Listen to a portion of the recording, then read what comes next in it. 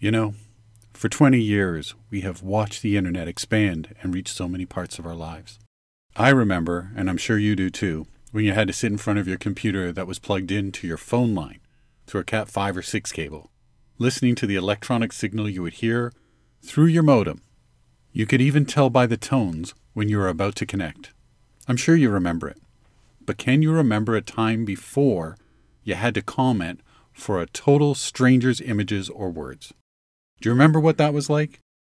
To not see a curated display of posts, images, and videos, blogs or articles that were tailored specifically for you by a mathematical equation. Do you remember a time when most of the things you viewed weren't a suggestion? Now that I think about it, it's a bit upsetting. Because our attention is now being harnessed for commerce. And the more it happens, the harder it will be for you, the entrepreneur, to get people to see what you're showing them or to listen to the message you're trying to share.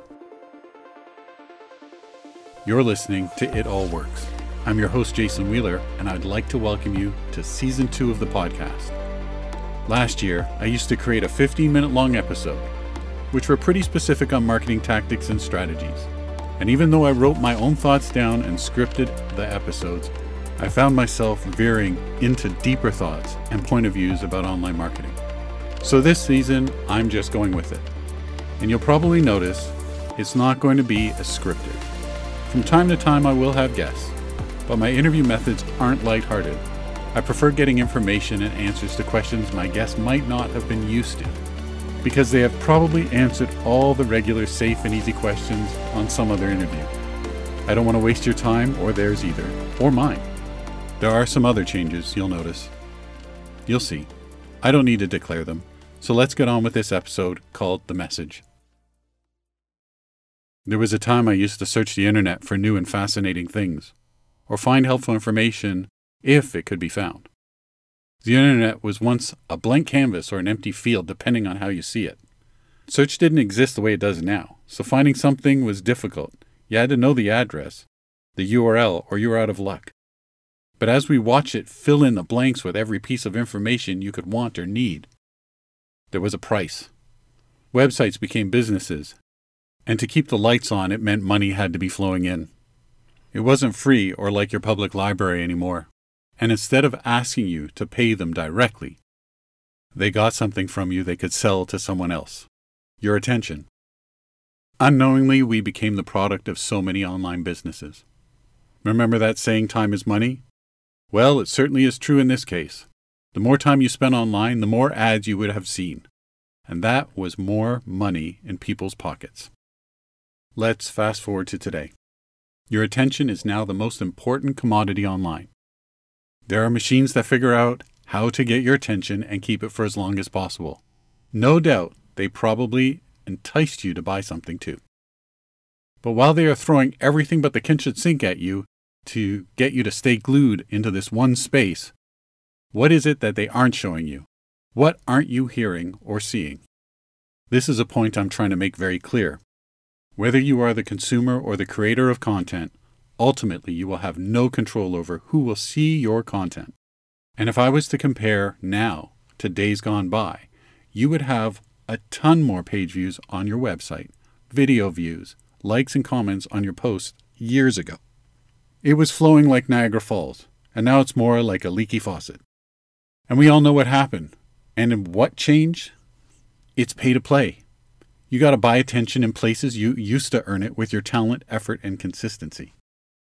The question that is being asked more and more is, what choices do we have? Is there still a way to reach people organically anymore and actually get results that can help us grow our businesses quickly or quickish at least? The answer is yes, but there are some challenges that come with this. Before I can even start talking about that, I want to say that this is the new standard. This is the way things are. The way forward is going to be challenging for better people. I don't think anyone can do it. I think some people will be able to adapt and build a strategy that includes thoughtful and creative work. If you asked me 10 years ago how many people could grow an audience online, I would have said 25% could. Just for showing up and trying. Now I would say it's maybe like 2%. And that's my personal opinion. And the reason I say it, Obviously, the system has changed, and at the same time, people have not stepped up their game. Add in the fact that there are tons of people that will try to sell you on the idea that it's so easy, but it's not. But that's what makes people sign up for programs like that, the easy part. If there's one thing that I need to do when I talk about this stuff, is to be honest about the realities of this business. And all you have to do is look around. What are you seeing? Are you seeing a lot of people in your circle developing and cultivating a meaningful connection with a growing audience? Probably not. Have you seen the movie Fake Famous? This movie shows exactly how weird the game has become. Spoiler alert, the influencers in this movie needed to buy fake followers as a primer just to make themselves look legit. That's not for me, and hopefully it's not for you either.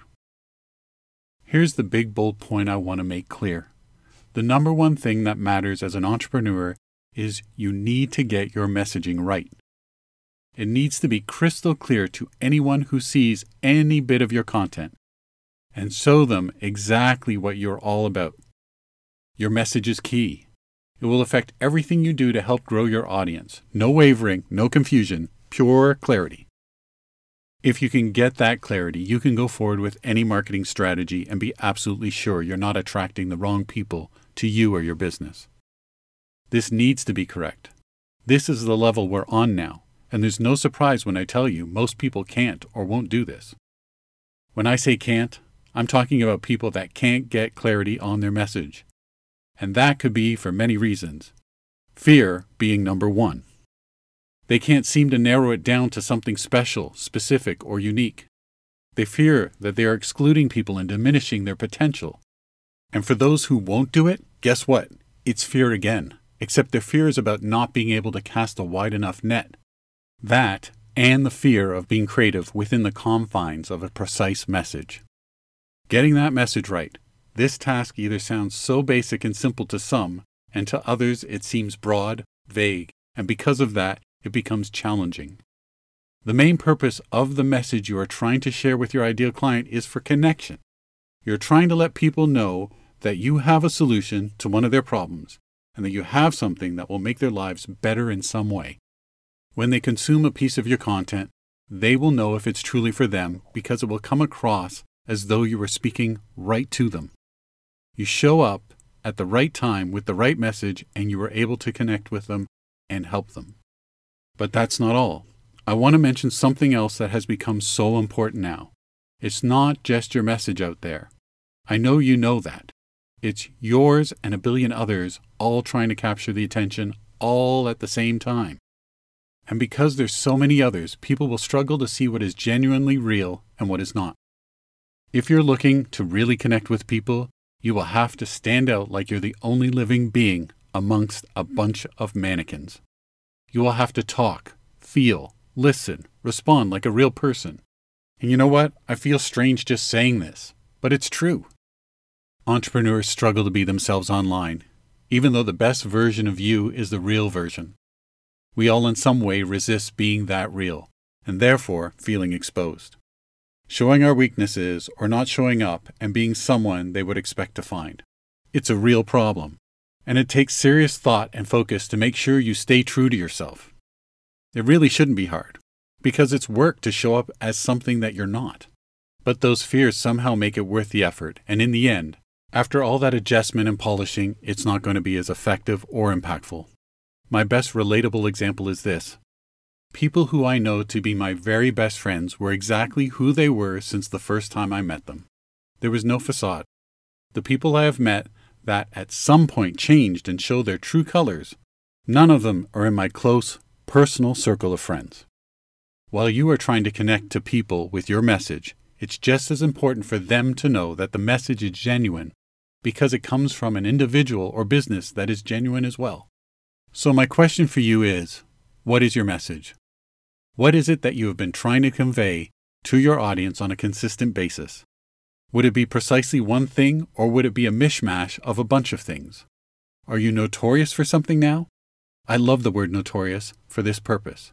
When people think of you, are they seeing you the way you intended them to?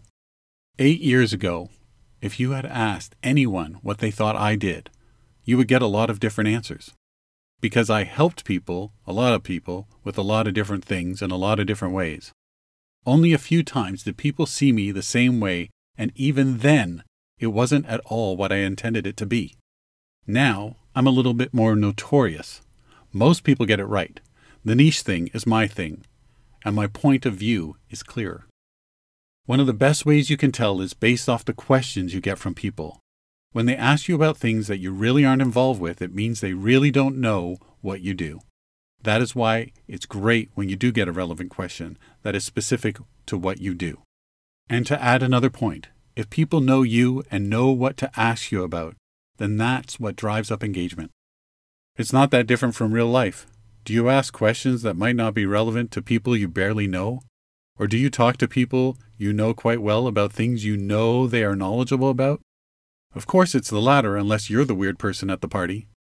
Your message, your niche, what you or your business is all about is simply the most precise way to get the right people to find you and build a genuine connection that serves you both. It's about time people stop letting the anonymity of the internet prevent them from really connecting with their ideal audience, clients, and customers. The algorithms on the platforms today are giving you a sliver of a chance to connect with people organically. You shouldn't make it harder than it needs to be by getting your messaging wrong. By now, when I say message in this episode, you must know I'm talking about your niche and how people perceive you. If I had enough time, I could tell you so much more, but I don't think anyone would enjoy a 6 to 8 hour podcast. Yeah, that's how long I could go on for about getting your message right. In all the times I've helped people, the ones that really struggled are the ones who think it's a quick task of coming up with your tagline or elevator pitch. Like somehow those few words are going to make sure that people understand exactly who you are and what you're all about. Let me say this gently. That's only a very tiny part of it. Because you must practice your message every single day, every single time. And it does take focus to do this.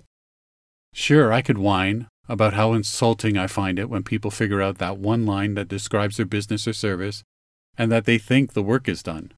It's the work that I do, and it's the reason there are industries built around it. If large companies need this support to keep things going in the right direction, wouldn't it only make sense that the small businesses need it too? Maybe even more because they're unestablished?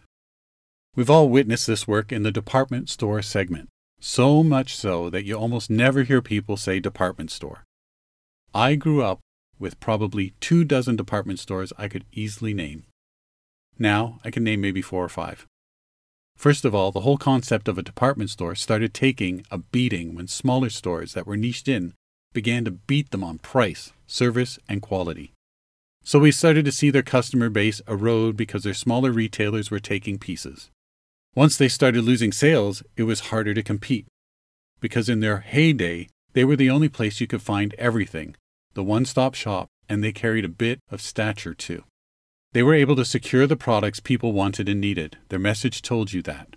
Back then, they weren't in a price war. It was usually about being the one place you could find something or the experience of shopping in one of their stores.